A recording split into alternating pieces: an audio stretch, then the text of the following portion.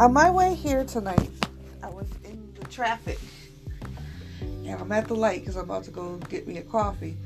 This freaking kid is in the middle of the road, nodding off, and acting like somebody's doing this shit to him. Like, he's over here going like this behind them and just like, because at first I was like, is he trying to bend down and take a shit? Because his pants was falling down. He's in the crosswalk now. And I was like, look, you better creep your little ass. And so then he's like somebody's trying to do something to him. Like, that's a bad demon.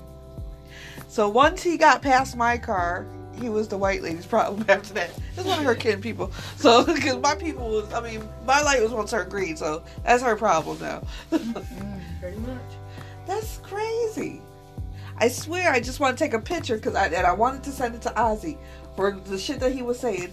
To show you all of the people. It's not black people. This is all white people. It can't be us because we're not enough of the population. No, he was talking about like the drugs. No, and I know, and the homelessness and all sorts of stuff. No. I was like, I will take pictures around town and show you that. I was like, out of all of these damn people, you'll see 2 black people, and that's old school crackheads. That the rest of their family members, whoever died off, they the only 2 left. The only 2 left in the damn town. I was like, the rest is all white people, young white people at that. Yes. They've been veterans, nurses, pregnant, down on their luck. They've been everything, living out of a trash can.